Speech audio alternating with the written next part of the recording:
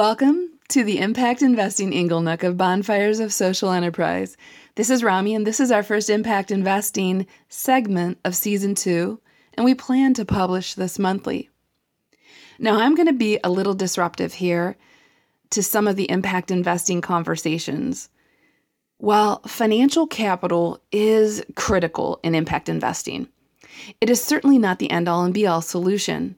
We spend a lot of time putting the right financial deals together, and that's really important that we do that. But you see, a truth I've come to understand is that without people support in the form of, everything from skill building, advice, brainstorming, networking, it's almost impossible for the social enterprise to succeed. I'm not saying that it can't happen. What I am saying is this.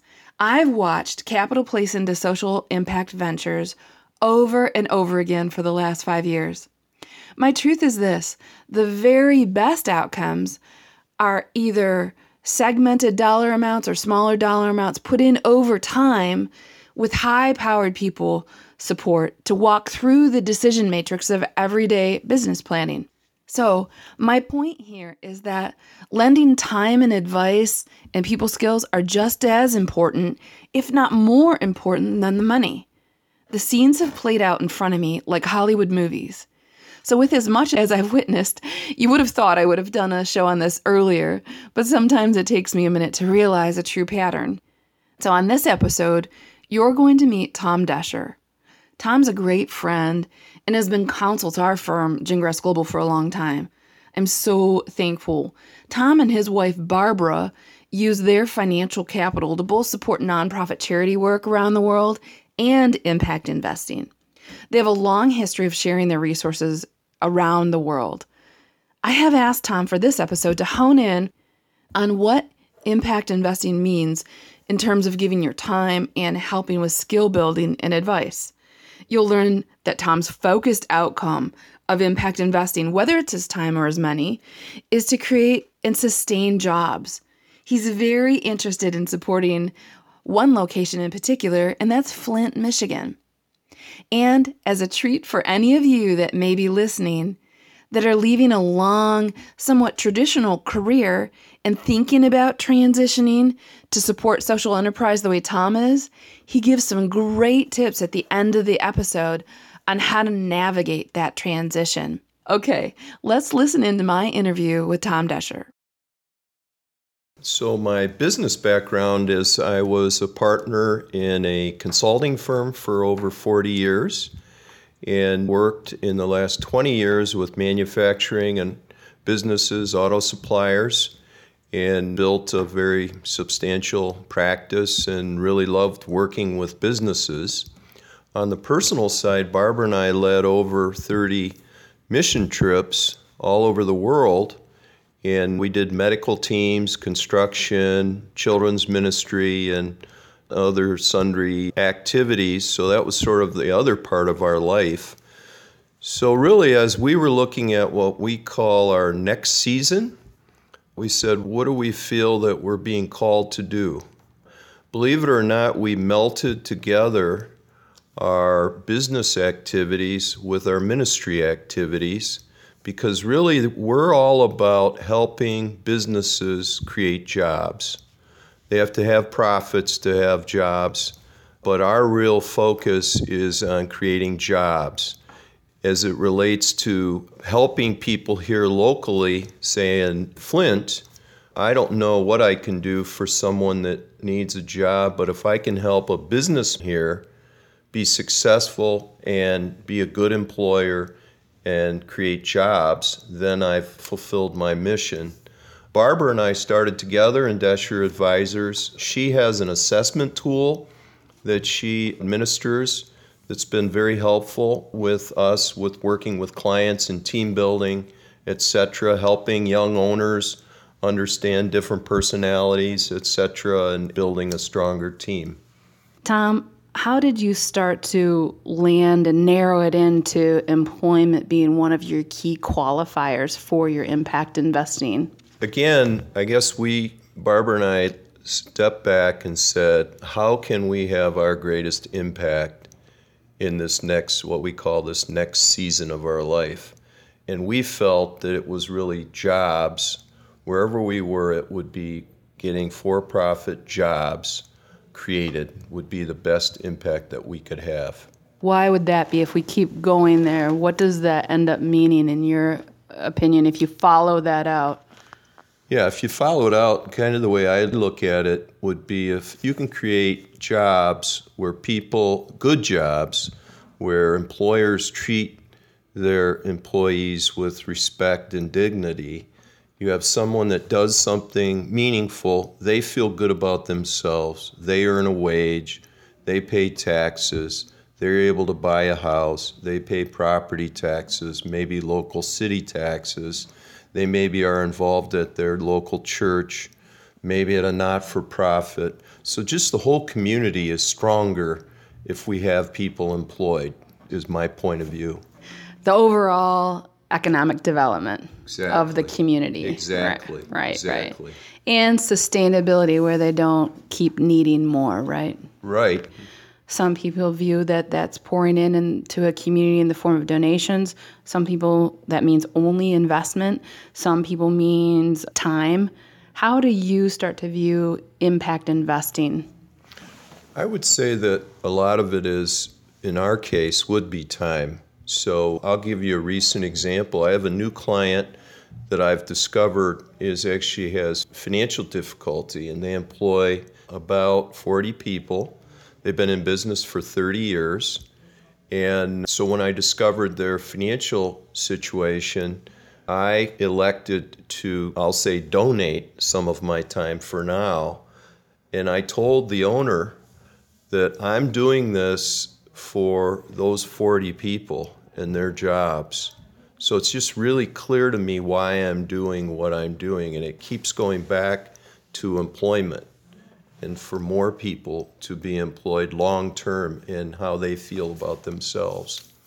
Well, I know you might not be an expert at all the data around Flint. What's your perspective on the economic needs of Flint, why it needs impact-type investing?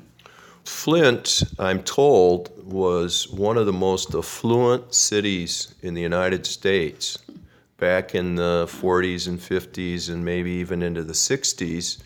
We all know that General Motors, who used to have 60% market share in the U.S., is now down to, 21% or something like that.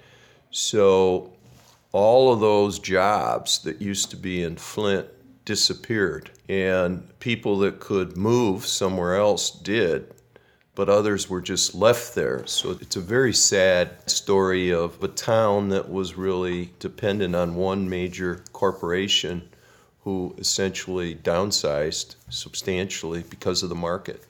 I've always felt that that's where your specialty is, these the high achievers, if you will. You want to help those who are really working hard to help themselves, right? Right, exactly. And they're out there. One of the things that I have observed my whole career is there's a lot of business owners that are great employers that are having huge impacts in their community, but you don't even know them. You don't know their name. You don't even know what they're doing. So I'm really looking for them in this community. That really is what I'm all about, is I want to get connected to those people, which I know are out there. They just don't go around pounding their chest. They're just quietly being effective and being great employers and helping their community. And most of those people are the backbone of a local charity, usually, if you get into their lives. But Right. they don't go around talking, bragging about it. They just do it. So what would be a scenario of a win when you find a typical candidate that you just described? What would be a sample of a win where you says, man, either my capital and my time was effective there? I guess it would be where I'm wise enough to come up with some ideas that would be beneficial to them. So one common idea that I have is often in a business, there's a cycle where the owner can get it to a certain size, but really needs to bring in what I call a number two. A lot of times we call it a COO. So I've been helpful in helping people see that. okay, and then in helping them get the help they need to identify and bring in a number two person into their business so they can continue to grow. And the owner can do the things they're good at, and the COO can do many of the other chores that can be handled by someone like that. It's so tough to make that transition from working in the business to working on the business. I think everybody battles with it when they're making a transition from a micro business to a small and then becoming a larger small business. Mm-hmm. It's a tricky thing to transition to. In your opinion, in those scenarios when they are at that level trying to take that next step, do they often need just skill building and advisement, or do they also need capital, or does it even range depending on the situation? I think it's more people to me. I think the good businesses can get the capital they need. It's really the people. So I just mentioned the COO concept. I also work with people on, I'll call it the opposite issue, which is maybe their top number 2 or 3 people in the business have outgrown the business.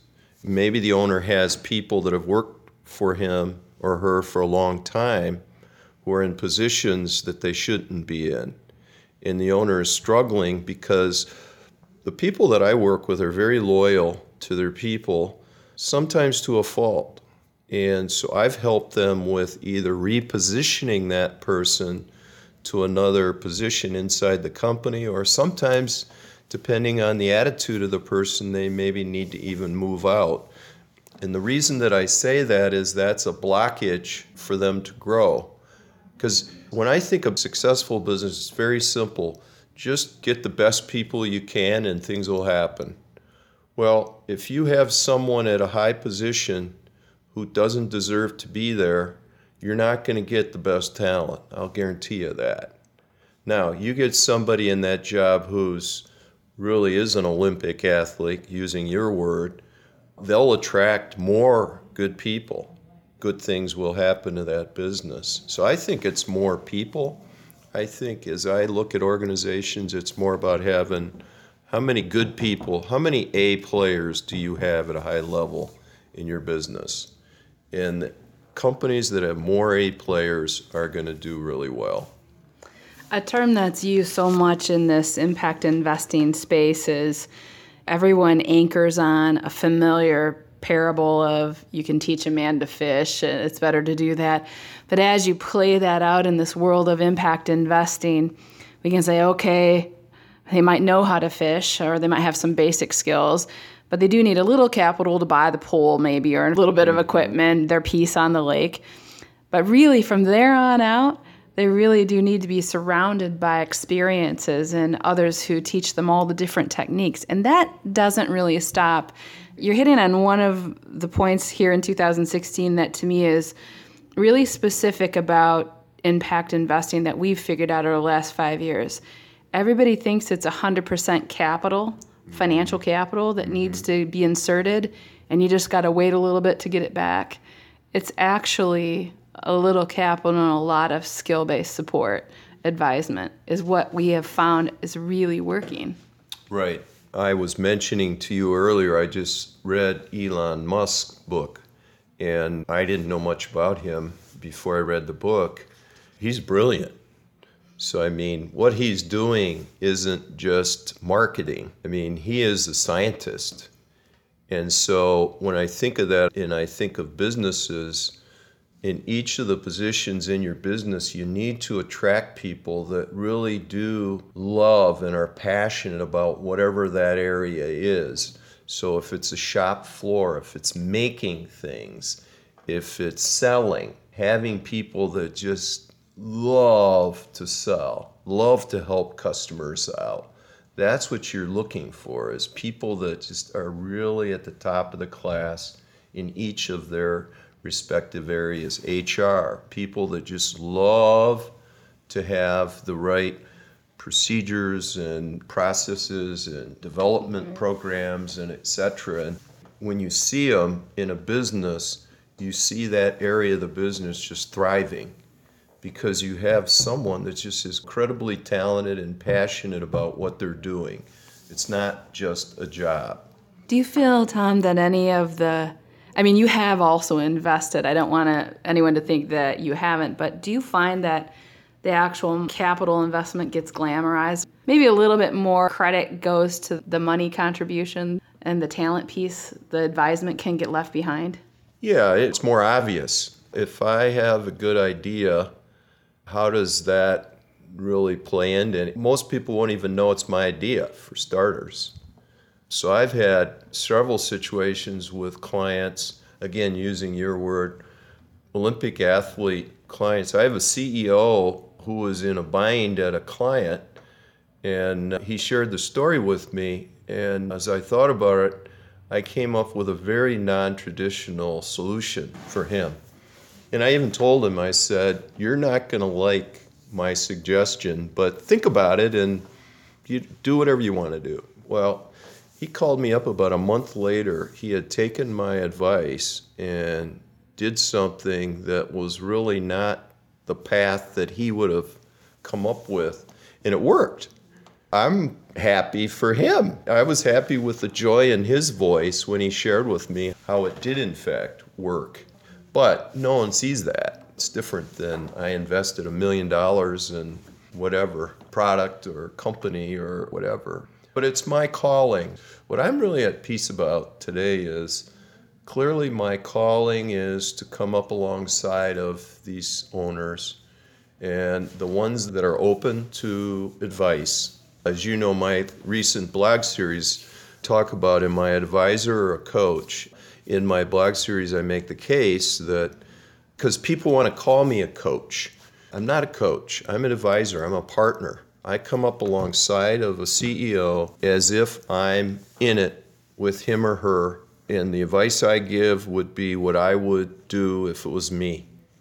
And there's risks, which is part of what I like about business. It's all about, you don't know if you're right or wrong. You're hoping you're right, but you go down a path. When you're in it together, there's a degree of camaraderie and fun about it. That, hey, we were right. Or, guess what? We were wrong. We'll know. We'll find out whether this is a good idea or a bad idea, because it's going to either be successful or fail. I think some of my clients like just having me next to them as they're going through it and realizing that I understand the whole thing. I have the whole picture. I had a client recently had an issue with their largest customer. It was extremely sensitive, and the CEO only told one person inside the company and me about it, and we worked through that together. So I go, okay, he decided to get me involved in it, so I guess I must be offering something of value to him, was my conclusion. Oh yeah, you're a trusted partner. You're a great listener too. Yeah. Thank you. About a year ago, maybe a little longer now, I sat down with you and I was talking with you about these proposals I kept getting asked to write, and they were large dollar amounts for the size our business was. I think I remember telling you, remember that? One of them was like $1 million, and I said, gosh, I'm writing these. I was writing the best presentations I thought I could make.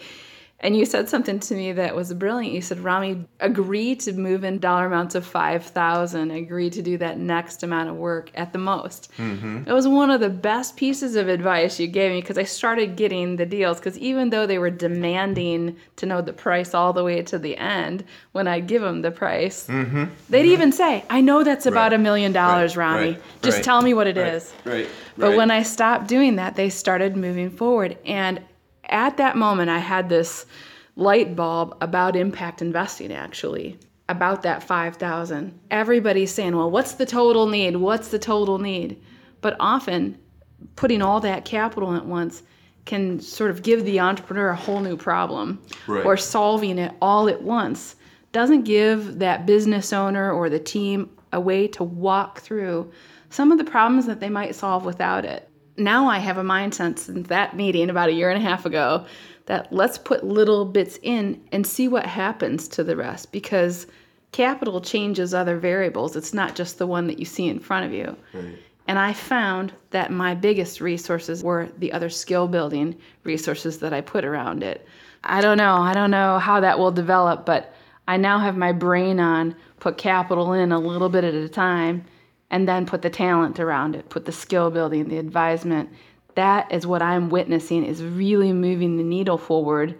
And I don't know if it's the same in other parts of the country. It's just something I'm watching right now. There is, we talked about money. I recognize that money is limited. By the way, whether you're big or small, there's never enough money. Right. I mean, I love being in these meetings and they go, well, if we were a bigger company, we'd have more money. Well, it's like you'd have a bigger list of things you want to do. There is no difference. So part of it is, I guess the way that I think is have a picture of where we're generally heading and then put in place some steps. I'll use the word invest money and time, and then keep assessing, are we going in the right direction? So working it all out at the beginning, you have no idea until you actually put it in play where it's heading, because it may take you as a business, if you may go somewhere that you didn't anticipate, that's even better than what you really had as your original picture. So you have this big picture, call it a strategy or call it a whatever you want to call it, label it however you want to label it. So I know generally where I'm headed. So I know a company that went into China with a strategy, and actually the strategy failed. But because they were engaged in China, they came up with a different business model that is thriving today. So it's like the big picture, maybe in their case, was doing business in China, maybe, which is kind of a mouthful. They started down a specific path by engaging in China. They paid attention to the results. And by the way, I think another problem that a lot of business owners that aren't as successful have is knowing when to cut and run. Right. Okay, we were wrong. I think good business people know that they're going to be wrong. I believe it might have been Elon Musk, or maybe it was in Branson's book that I read. You will make mistakes. So it's recognize you're going to make a mistake. Mistake is even the wrong word. It's just like you guessed wrong about the market. But now have the courage to say, okay, this is not going to work. Don't just keep doubling down, as they say. Cut it. But maybe we're onto something that's even better than what we had. And this company in China, that's what happened with them. They came up with a business that was different than what they started with thinking about, but they wouldn't have had it if they hadn't engaged to begin with, taken that little step. Another word I love to use is pilots. Instead of creating some massive, let's have this all figured out, and say, well, let's do a little pilot. Yeah. And that gets everyone thinking even differently. Yeah. So now they think, okay, this is an experiment, so to speak. Maybe it's right, maybe it's wrong. Sometimes people aren't as afraid of making a mistake or having it fail if it's a pilot to begin with. Right. See? Versus saying, okay, the company's going to completely start going in another direction. Well, that's kind of scary. Right. Versus we're going to try this little pilot and see what happens. And maybe it's a good idea, maybe it's not. I don't know. That's why I love business. Right. Because you don't know. You don't know for sure. You don't know if the market really will accept what you're offering. It's really applicable to impact investing that mostly goes into businesses that have a lot of employees or are trying to create. So we get a lot of human beings running around in these things. They're not typically a tech program or a company full of robotics that are programmed. There's a whole lot of shenanigans that can change by the moment that you have to both forward think and manage how the team is perceiving your new venture or your pilot or your department or whatever you're attempting to do.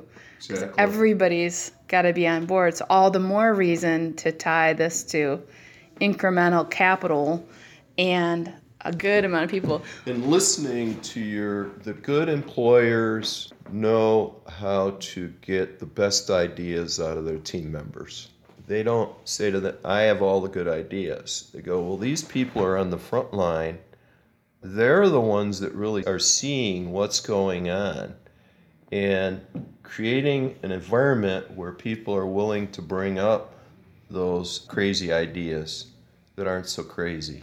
They're the ones talking to the customer every day, and they know where the rubs are. If an owner can get that information back to them, one of the things that, as I say, you want to have as many of your team members behaving as if they were the owner of the business. If you can make that happen, that's what you want to have happen. I just wrote a blog about an experience Barbara had recently where she went in with our leased vehicle into the dealership to have some maintenance done, and the service check-in person looked us up in the computer and said, well, I noticed that last time you were in, you were charged for something that you shouldn't be charged for. It's part of your lease program. I'm going to do the paperwork to get you a refund of the service that you had done 2 months ago. And I thought, are you kidding me? I mean, just think of that story. And I mean, I'd love to go tell his boss that he's got like a diamond here, because that guy that I've told this story to probably 20 people already, and I'm writing a blog about it. That's the kind of impact you can have if your people behave as if it's their company. Those are the best companies. Southwest Airlines is a great example of that. Yeah. It's just an amazing company. Would you say that those tightly oiled teams, if you will, would make the best candidates for capital investment? Oh, absolutely.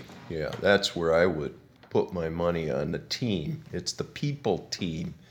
And you get the ideas, and no matter what industry you're in. I was in a meeting the other day, and they were commiserating on how their industry is changing and whatever. And it wasn't my part of the agenda, so to speak, so I was just thinking about it and listening, and I thought, you know what?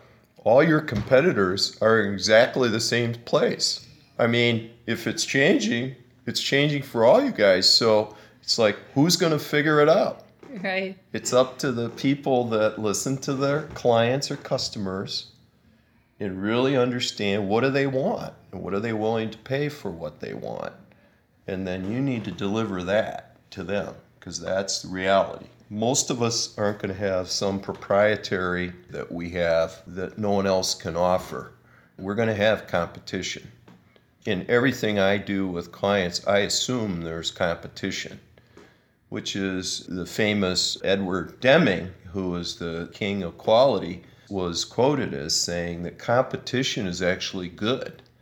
And when I first heard that, I thought, what is he talking about? And then the more I digested it and soaked in it, it's like, yeah, with competition, we're all better. If I thought what I did, I had no competitors, I might not be as good knowing that I have all kinds of competitors. And that's all part of business to me. That's right. Business at its essence. You reminded me of back in one of the communities in Southeast Michigan when they put up one of these first automotive malls where all the different dealerships from all the different makers all landed in one strip, and the normal mindset would go, oh my gosh, all the competition decided to be together.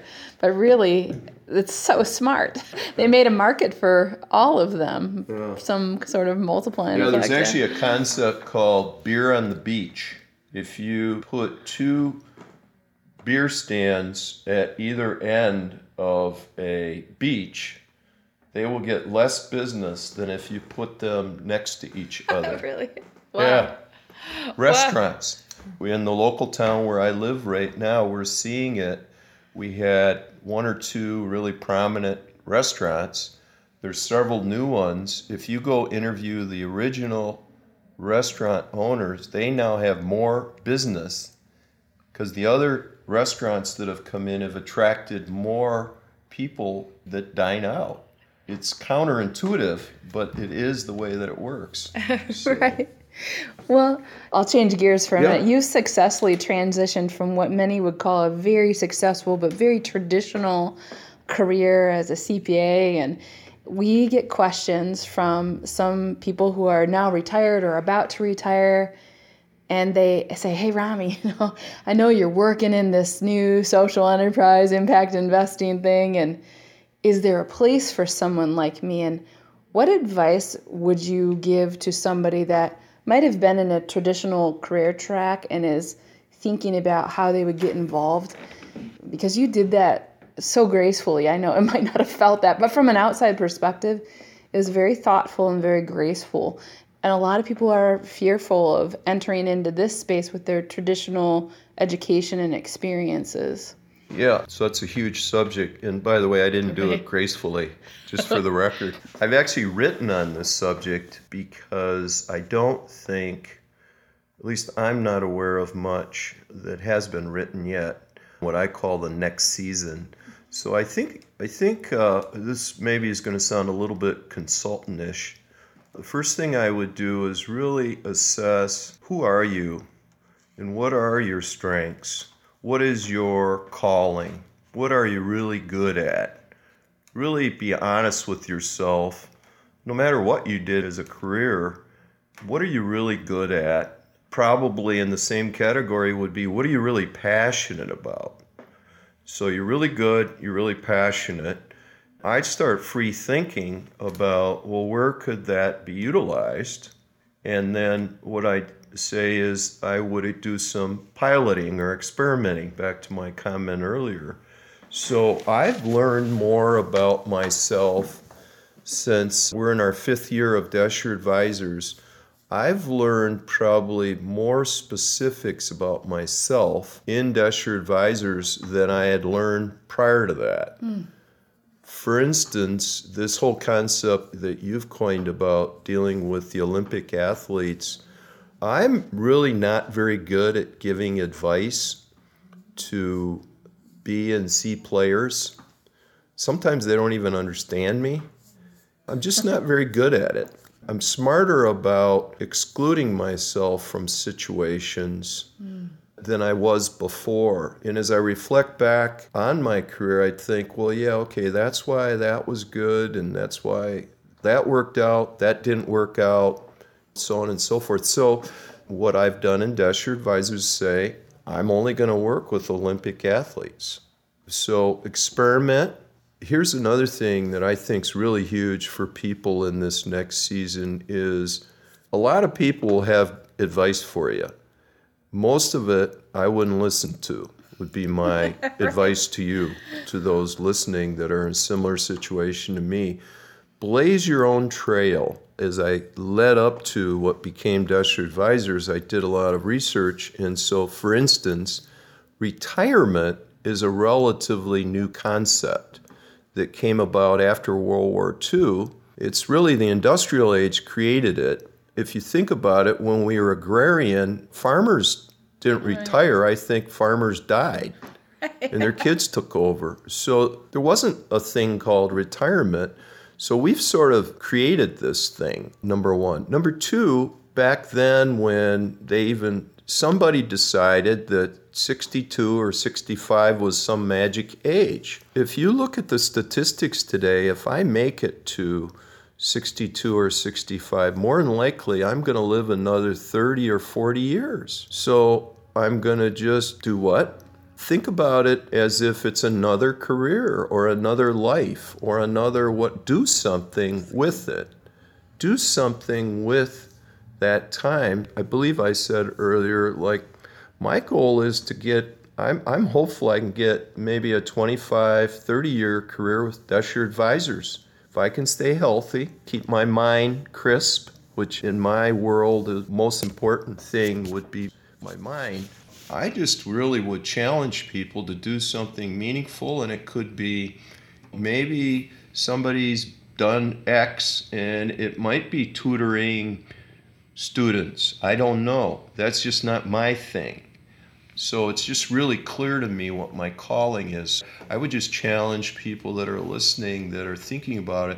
What is your calling? I don't have anything against playing golf or whatever, but there's probably something a little more for you out there if you really go at it. And impact investing needs it. in all the areas of the ecosystem where there's a place for the wisdom. Absolutely. And a place for the passion. My only option is to go serve a nonprofit or a faith-based organization.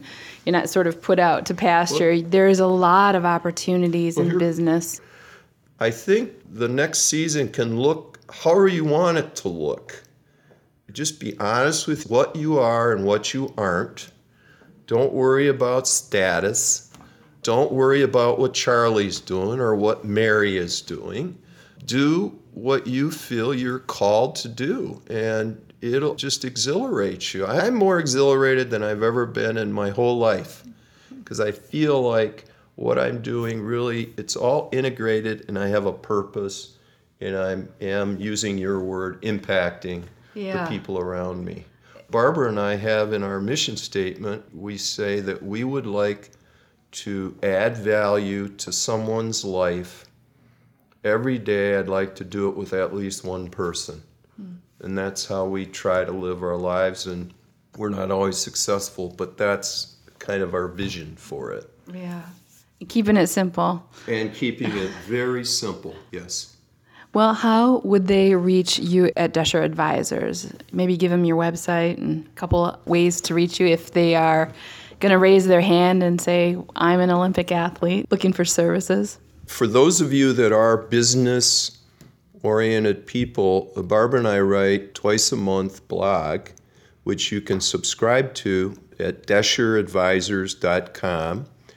I think get some good practical ideas of real life stories, which may catapult you into getting an idea of how you may do something, but I think it will give you a great idea. And if you do go on our website, under the resource section, for those of you who are in your next season, we actually have put together a whole outline of things to think about in the next season. I'll say if you were to read it, I did some of those things right and some of those wrong. And back to your word earlier, this was anything but graceful. Yeah, there's an air of hope and excitement around you. You're contagious. Thank you for the interview. You're welcome. Great to be here.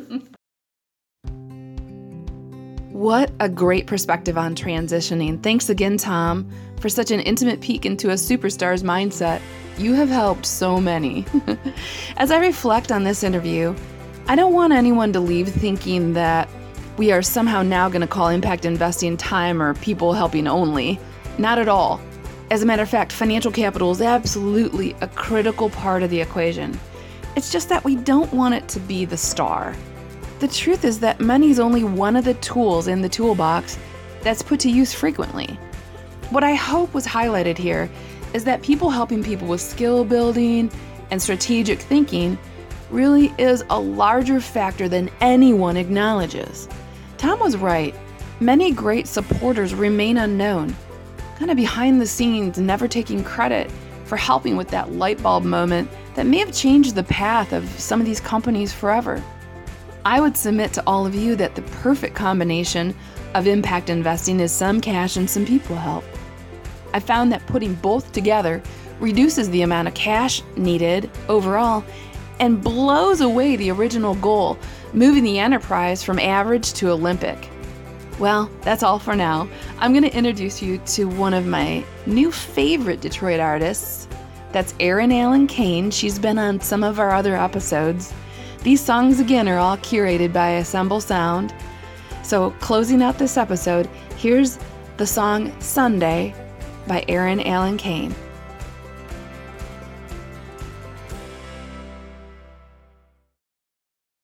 Sunday we fell in love.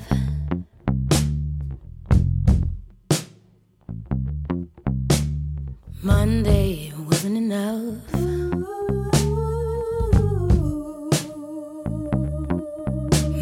Tuesday I felt so small.